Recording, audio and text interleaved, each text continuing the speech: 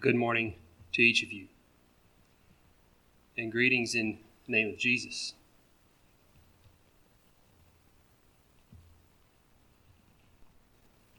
As Luke was praying,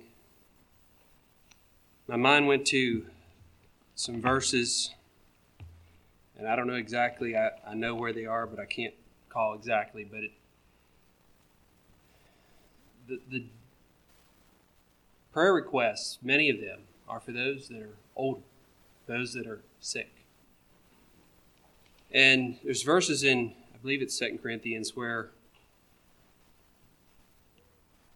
Paul says our bodies are groaning because our tent's getting frail. It's getting threadbare.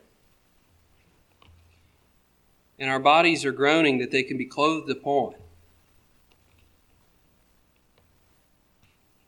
with our house from heaven.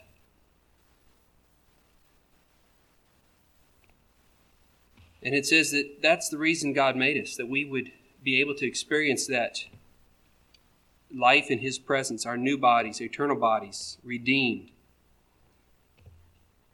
And as we pray that God would take a sister home, we have hope in that truth. Are we looking forward to that?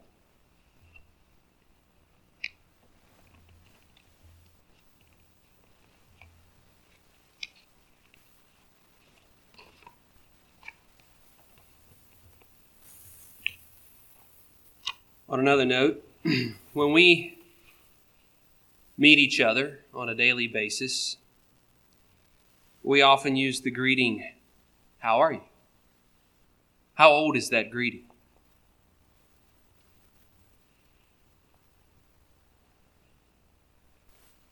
I came across a verse in my study that I had to smile. Exodus 18, verse 7 says, "And Moses went out to meet his father-in-law and did obeisance and kissed him. And they asked each other of their welfare, and they came into the tent." I see them saying, "How are you?" Well, how are you? How are you getting along? So how long it's been, they probably didn't ask it the same way, but I had to think of that. We ask each other, "How are you?" We ask each other's welfare. So we're just following the example of Moses and Jethro. This morning I would like to continue looking at the covenants of God, and specifically today the covenant of sanctification. You can turn to Exodus chapter 19.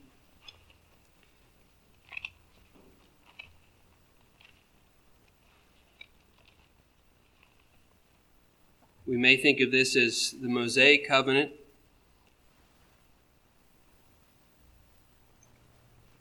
But as we think about what it entails, I think the title covenant of sanctification is very fitting.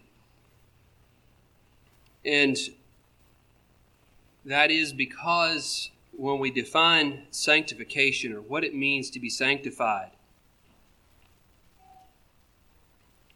a few phrases, simple phrases: to be holy. And I think one that resonates with me that I can get my mind around, and that is for holy or sanctification, and that's to be set apart, to be made clean is in that idea as well. But we have certain vessels, dishes, we have certain tools that are set apart. They're made for certain uses, and we can take especially a dish that's on the counter and dirty. We have a lot of those around. And you wash it, and you sanctify it, and you put something in it to drink. You set it apart. And I'm glad that this cup was sanctified. It makes the water a lot better than if it wasn't. Keep that in mind as we look at this covenant that God made, and with who He made it and why He made it. Exodus 19, we have this covenant introduced, beginning in verse 1. I'll be reading the first 8 verses. In the 3rd month, when the children of Israel were gone forth out of the land of Egypt, the same day came they into the wilderness of Sinai. For they were departed from Rephidim, and were come to the desert of Sinai, and they pitched in the wilderness, and there Israel camped before the mount. And Moses went up unto God, and the Lord called unto him out of the mountain, saying, Thus shalt thou say to the house of Jacob, and tell the children of Israel, Ye have seen what I did unto the Egyptians, and how I bare you on eagle's wings, and brought you unto myself. Now therefore, if ye will obey my voice indeed, and keep my covenant, then ye shall be a peculiar treasure unto me above all people, for all the earth is mine. And ye shall be unto me a kingdom of priests, and an holy nation. These are the words which thou shalt speak unto the children of Israel. And Moses came and called for the elders of the people, and laid before their faces all the words which the Lord commanded him. And all the people answered together and said, All that the Lord hath spoken, we will do. And Moses returned the words of the people unto the Lord. The setting here, 3 months after their miraculous deliverance from Egypt, the people are camped before this mountain. Think of what all they had experienced in the last 4 months. They had experienced or observed the plagues, mighty demonstration of God's power and judgment on Egypt, the Egyptians. They had all participated in the Passover, because if they hadn't, they wouldn't have been here. I don't know how many didn't. I often wonder. How many didn't trust the Lord, weren't afraid of the Lord enough that they didn't put blood on their doorposts? We're not told.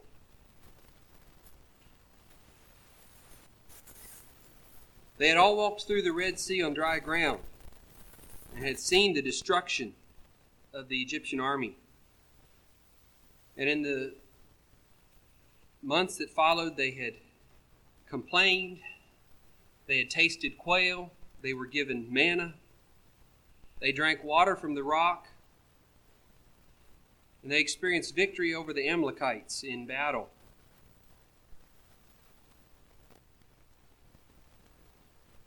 And now here they are camped before the mountain. This mountain that God had told Moses that this is a sign that I'm going to be with you because I'm going to bring you here. They'd experienced a lot. It's also a bit disconcerting as you read through chapter 18 or chapter 17 of Exodus, how much they murmured and how quickly they doubted God. They complained and they said, You brought us out here to die. And God didn't let them die. He was testing them perhaps. But it says here in verse 4, it says, You've seen what I did to the Egyptians. You tell the people this. You saw what I did. I provided for you. I bear you on eagle's wings. You had no escape from that army when you were standing at the Red Sea. No way out. I delivered you. And I brought you unto myself.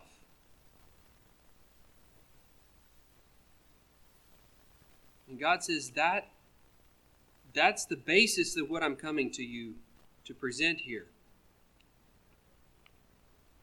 I did, I bear, I brought you. You have seen the deliverance, you've experienced it, you've been redeemed. I fulfilled my promise to Abraham about his descendants being in Egypt for 400 years, and they would be brought out. Here you are, because I have been working on your behalf.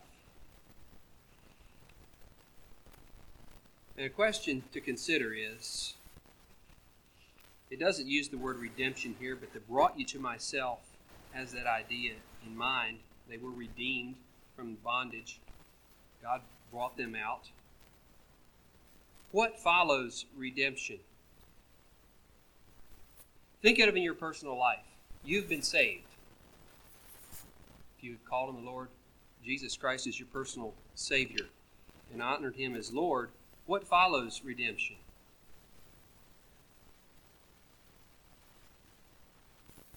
It's obedience, is it not?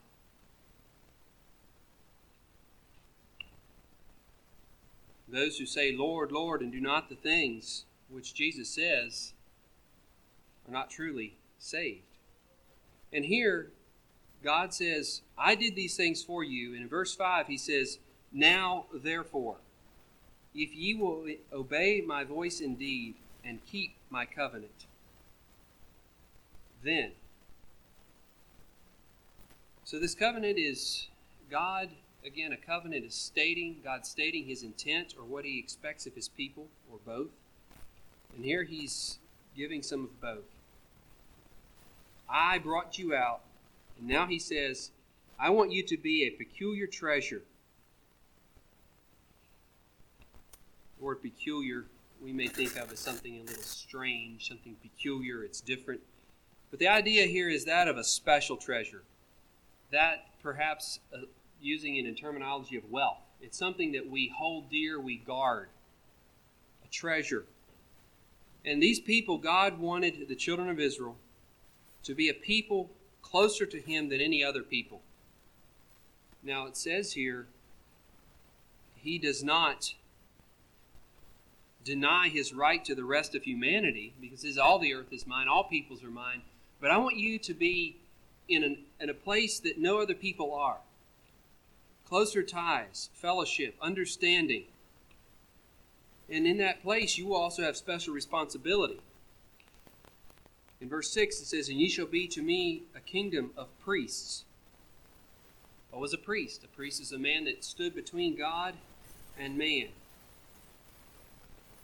And the nation of Israel here was then to represent God to the rest of the world.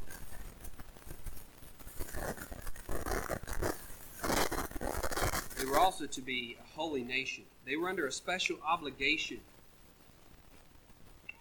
Nation. When we talk about a nation, it's a definable bound. There's people that live there. You can see who they are.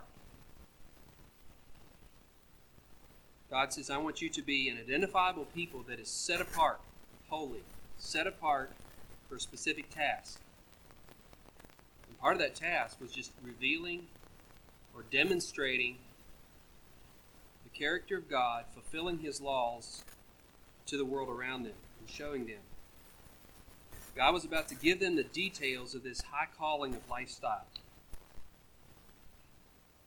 Think about this. Ye shall be a peculiar treasure, a kingdom of priests, and a holy nation. Think of all that we have, all that history has brought forward, but all that we have today because of this people, this sanctified people, this people group that God called out, that God redeemed and then made this covenant with.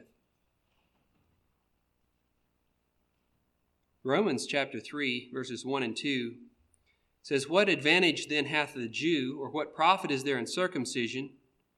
Much every way, chiefly that unto them were committed the oracles of God. God didn't go and speak to the other nations and give them his word directly, but God committed his message to these people. And later in Romans chapter 9, it says,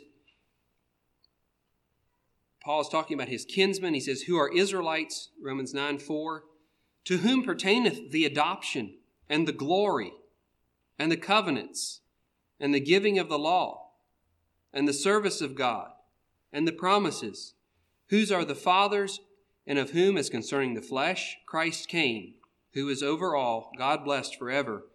Amen. It is through Israel and through this covenant that we have the revelation of God, of his holiness, of what he expected of mankind because of who he is. We have the prophecies through the children of Israel of the Messiah.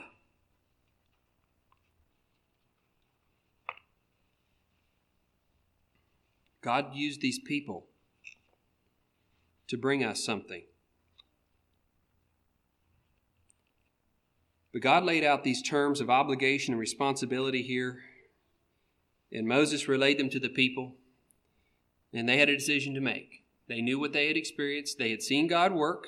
They weren't without knowledge of God's ability. They had a decision to make, and it says that they answered together, "All that the Lord hath spoken, we will do."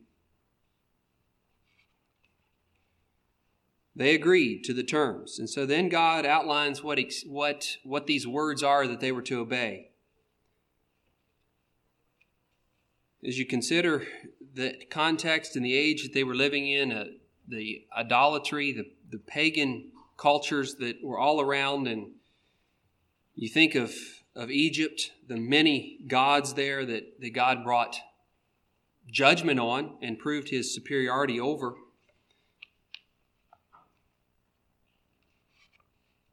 As humanly, seems like everywhere humans are, power means control. And in social aspect, the rich oppress the poor. Think about that as we get into these instructions, the meat of this covenant. In chapter 20 of Exodus, we have the 10 Commandments. And these 10 Commandments, you can break a lot of things down a lot of different ways. But these commandments, if you think about what we want to look at them today, is their impact on relationships. And the first section is the impact on man's relationship with God.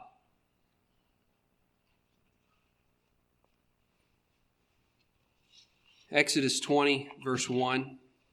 And God spake all these words, saying, I am the Lord thy God, which brought thee out of the land of Egypt, out of the house of bondage.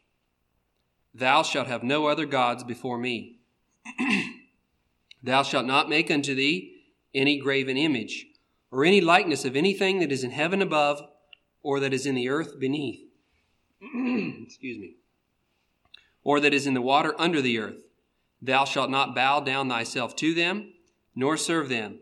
For I, the Lord thy God, am a jealous God, visiting the iniquity of the fathers upon the children unto the third and fourth generation of them that hate me, and showing mercy unto thousands of them that love me, and keep my commandments. Thou shalt not take the name of the Lord thy God in vain, for the Lord will not hold him guiltless that taketh his name in vain. Remember the Sabbath day to keep it holy. 6 days shalt thou labor and do all thy work, but the seventh day is the Sabbath of the Lord thy God. In it thou shalt not do any work, thou, nor thy son, nor thy daughter, thy manservant, nor thy maidservant, nor thy cattle, nor thy stranger that is within thy gates. For in 6 days the Lord made the heaven and earth, the sea, and all that in them is, and rested the seventh day. Wherefore the Lord blessed the Sabbath day and hallowed it. Again, God starts out here. I have a right to tell you what to do because I have redeemed you. And first and foremost, no other gods before me. Now, I know someone has asked the question, well, if it's no gods before me, then how many can you have after? Well, the idea here is before my face. You are to have no gods but me. That imperative of supreme, absolute loyalty. One true God. Monotheism. One God. That's the first and foremost aspect of relationship with God. The second is that of not making a graven image. Can we say a simple reality? God is a spirit. God cannot be likened unto anything. And when we embarked on this study, we looked at Isaiah 40, and there the comparison of God to any earthly god, any concept of a deity outside of God, and the frailty of that, the faultiness of that idea. But here it says, no graven images. Because idols are the result of us trying to hold religion and worship in a natural human realm. We can't see spirit. And as Jesus said, you can't see the wind, but you can see what it's blowing on. They knew that God was there, but they hadn't seen God. Don't make a graven image, because then you lower God to something you can handle and see, and God is far beyond that. Keep the reality simple. No graven images. Thirdly, we see the command to not take the Lord's name in vain. I think that this has different applications. Some look at this verse and say profanity. Some look at this verse and say integrity. I think both are valid. I mentioned this several months ago here in a message, I believe, that of taking the Lord's name in vain, that of being called by the name of Christ, professing oneself to be a child of God, to be obedient, and then walking contrary to the truth in disobedience to the Word of God. That is taking His name in vain. And you think about this here is the people were to be this special set-apart nation walking before the other nations of the world. That was a tremendous responsibility to bear. They were to walk in truth, to not be hypocritical. And fourthly here, we have the command to remember. Remember the Sabbath day. The Sabbath day was that, I believe, that helped them to identify with God on an ongoing, weekly basis. Think about that.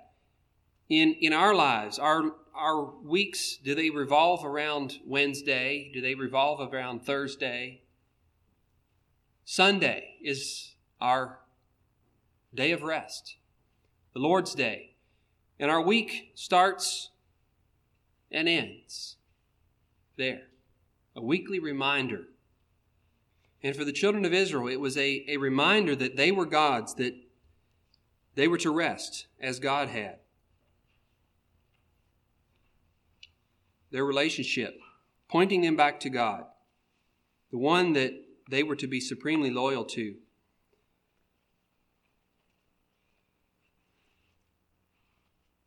But you know, I find it interesting and a blessing to see here in verse 6, God's ultimate desire for obedience was because He wanted His people to love Him.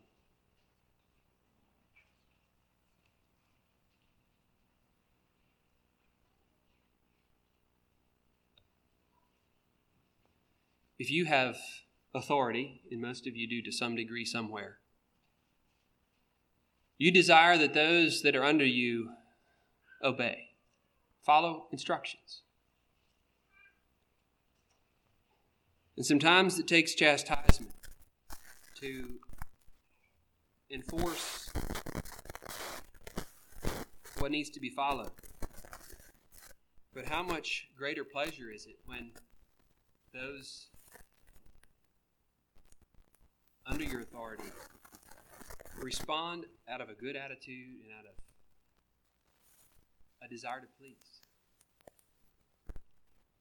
Do we fear God out of obligation only or out of love?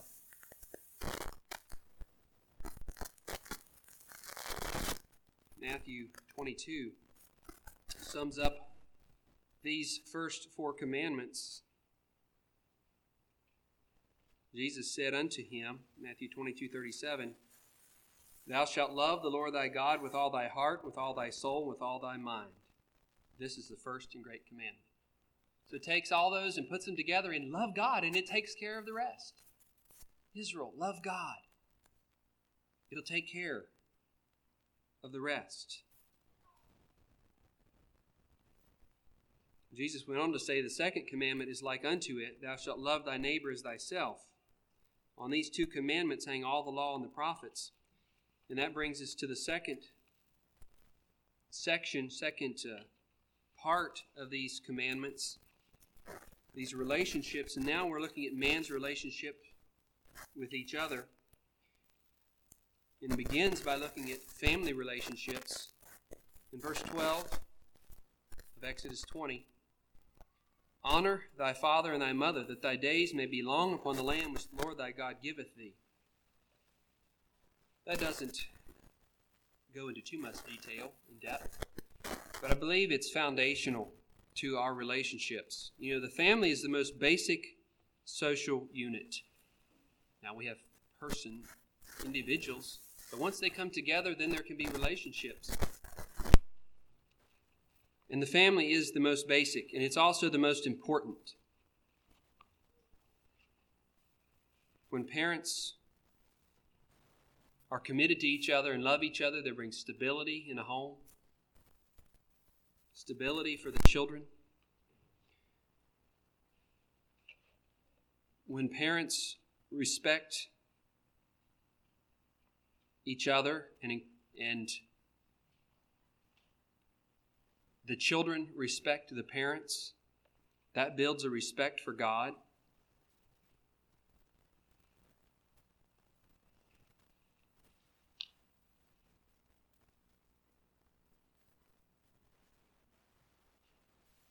I don't think we can overestimate the value of godly homes.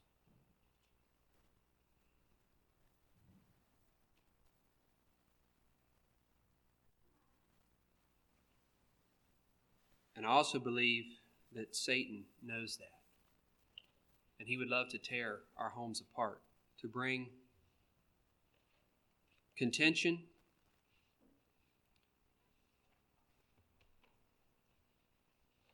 to bring disrespect, whether it's between spouses or between children and parents, or even between parents and children.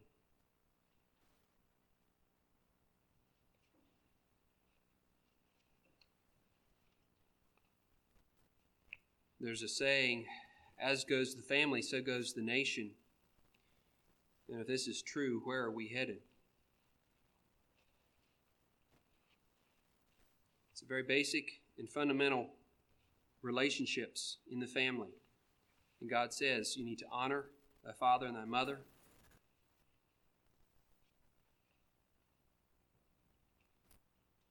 You know, this is an area that most of us, a number of us, as younger families, growing families, I believe face tremendous opportunity and tremendous challenge.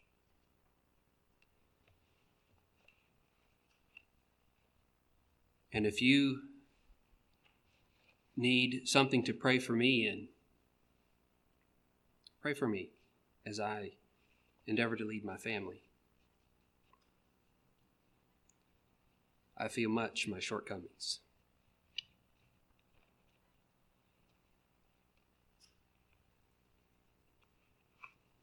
Secondly, here we have social relations addressed, verses 13 and 14. Thou shalt not kill, thou shalt not commit adultery. God is reinforcing the sacredness of human life.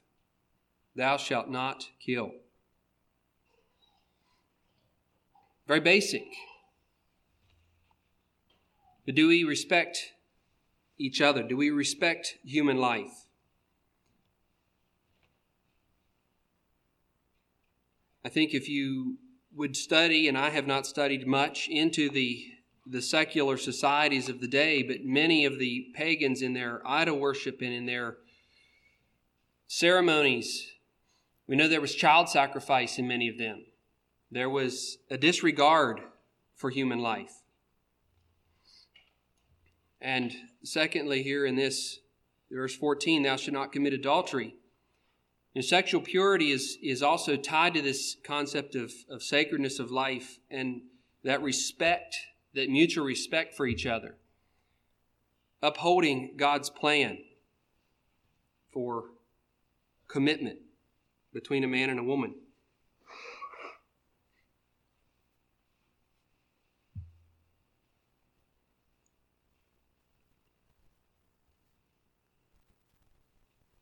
Then we have relations, economic relations, and how we deal with each other on that level.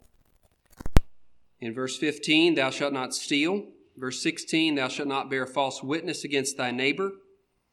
And 17, thou shalt not covet thy neighbor's house. Thou shalt not covet thy neighbor's wife, nor his manservant, nor his maidservant, nor his ox, nor his ass, nor anything that is thy neighbor's. It says that private property is to be respected. When you have something, I am not to go take it. Furthermore, honesty and integrity are to be the hallmark of dealings with each other. Not bearing false witness, not telling an untruth to get something.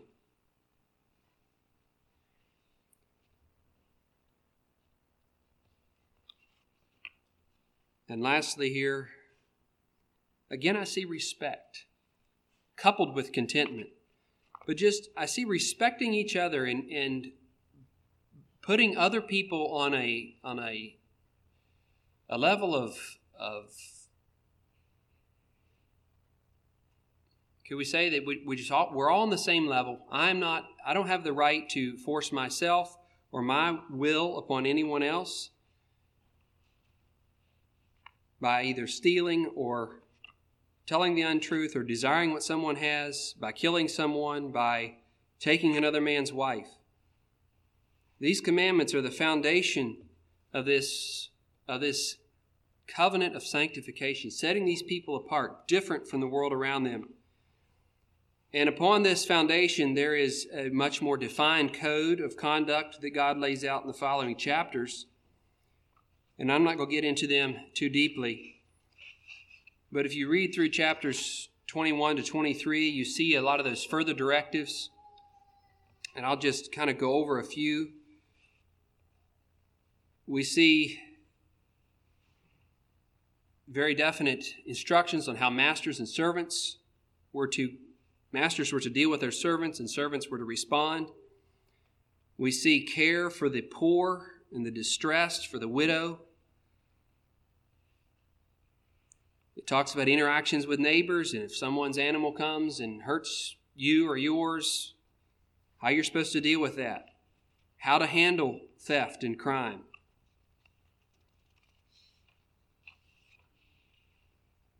In personal life, here again is reiterated and enlarged upon the idea of sexual propriety and of how you handle yourself.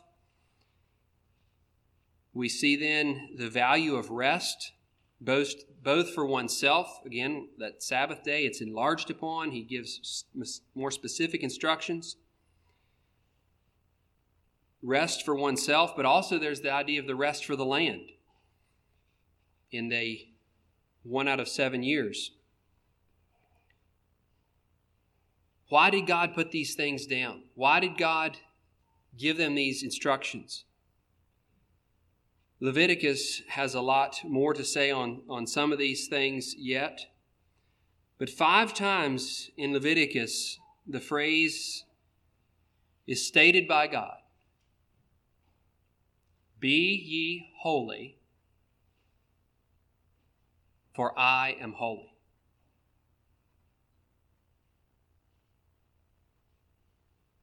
Be ye set apart. Be ye sanctified.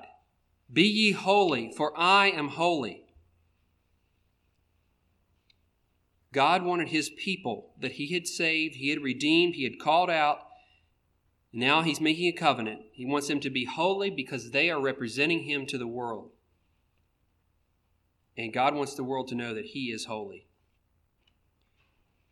We also see instructions for their religion, observing that Sabbath, and then the 3 feasts in Exodus 23.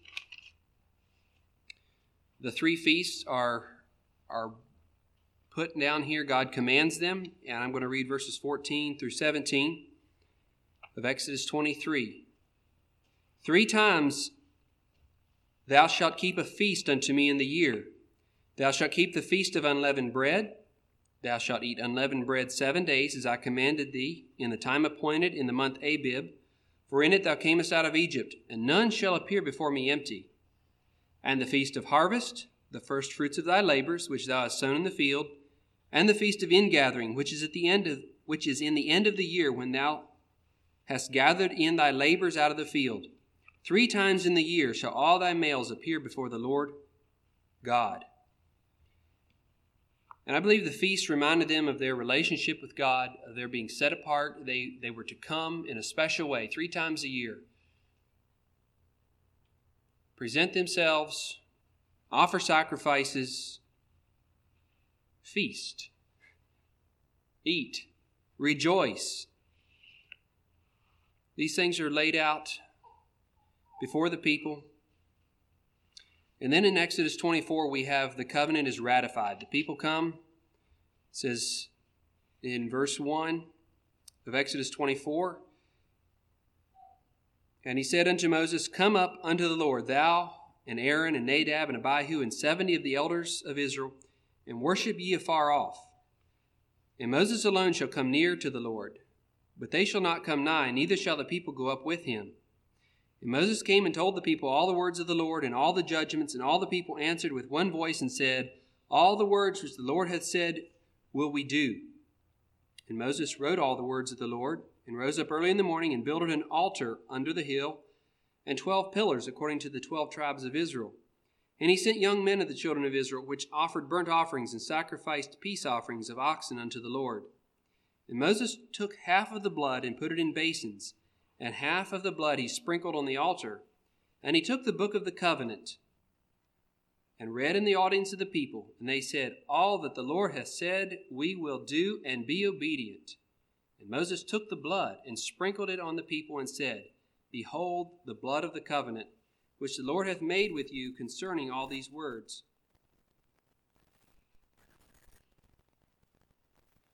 So God this covenant in a more definite way.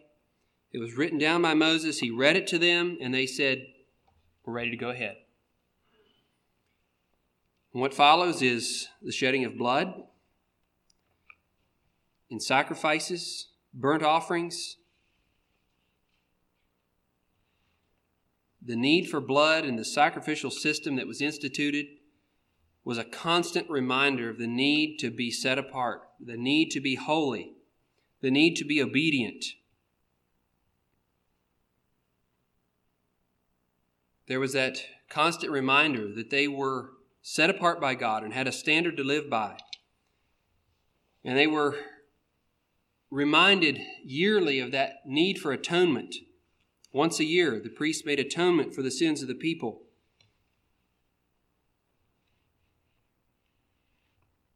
They failed this covenant in many ways. They transgressed. They did not obey. But God had provided a way through the sacrifices that their sins would be covered. And it's a window into the future when the great high priest, Christ, would come in and make atonement for us once and for all. Why did God make this covenant? Why did God call this people out and set them apart and give them these ordinances, these rules, these commandments? I don't have a complete answer to that, but turn with me to Galatians chapter 3.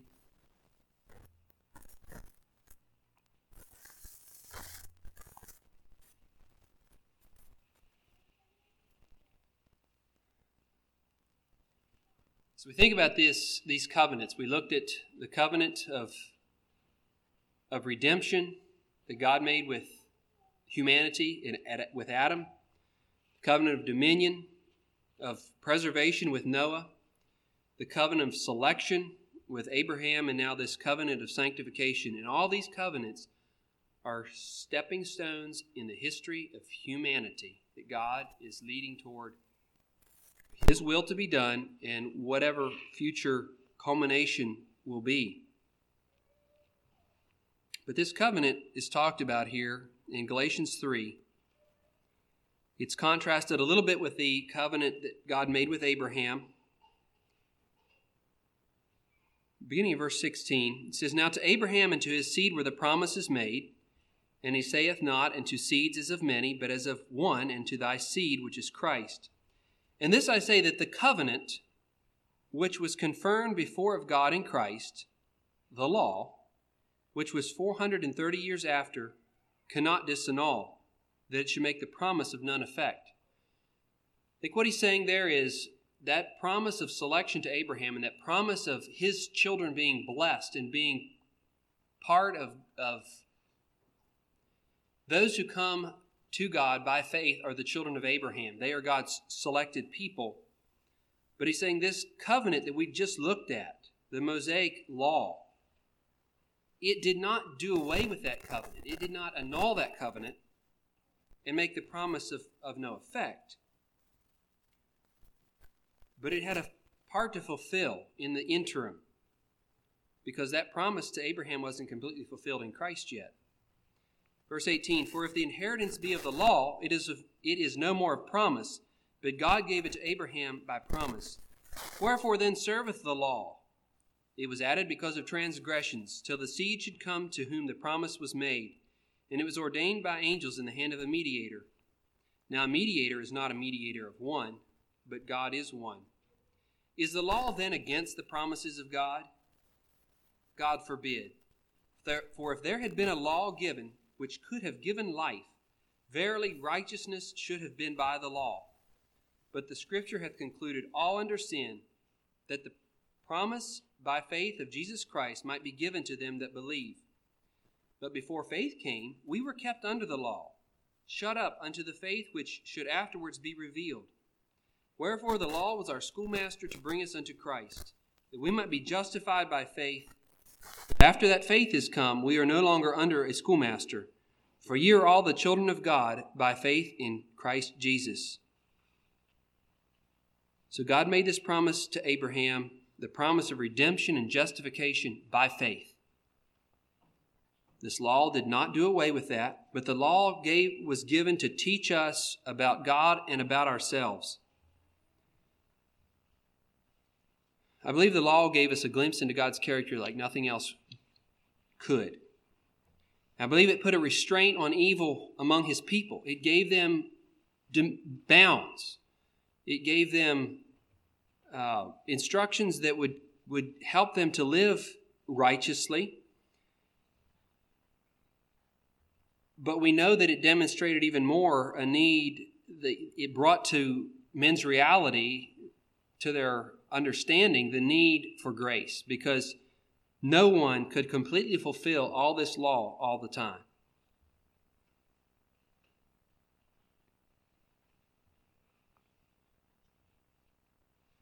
It was a schoolmaster. It was added because of transgression. It shows us where we are in and of ourselves without Christ. God called this nation of Israel to a high calling of representing himself to the world. Does that sound familiar to you?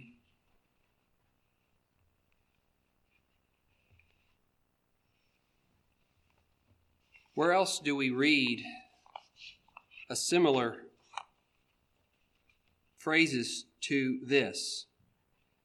And ye shall be a peculiar treasure unto me above all people, for all the earth is mine. And ye shall be unto me a kingdom of priests and an holy nation.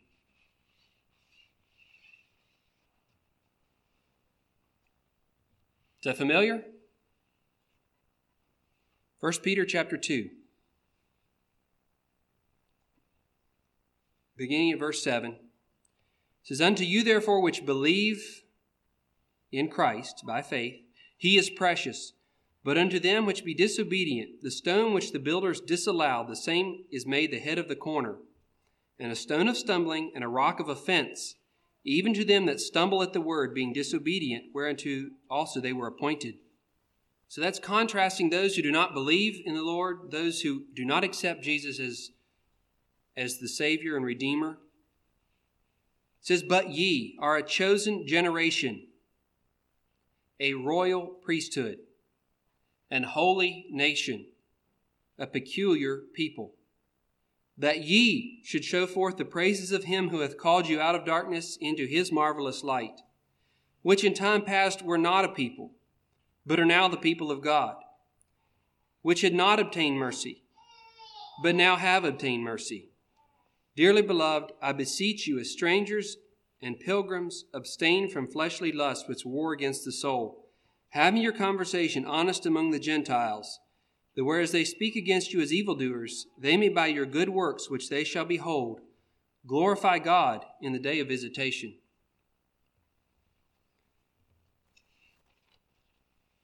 We don't pull out the book of Exodus and the book of Leviticus to know exactly how we are to live.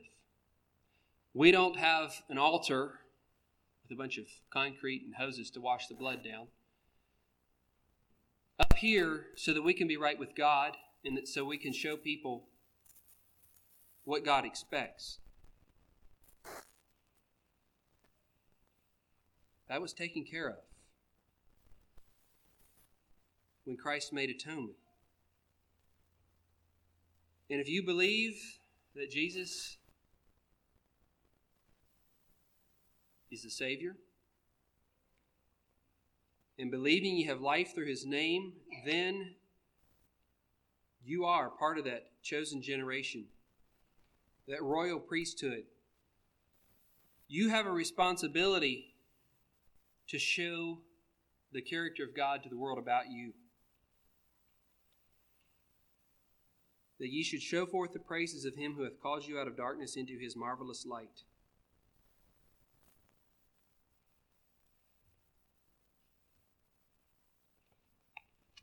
Are you up to that task? Are you willing to say all that the Lord hath said we will do?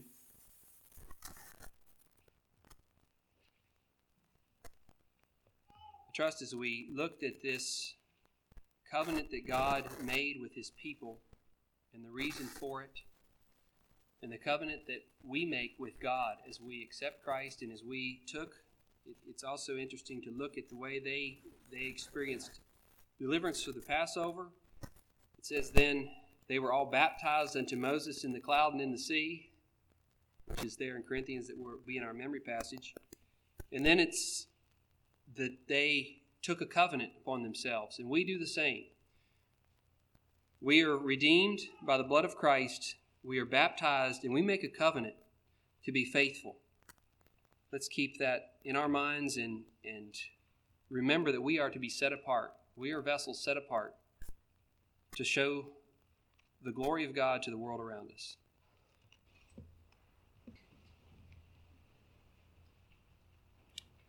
Our Father, we bow in your presence, thanking you for your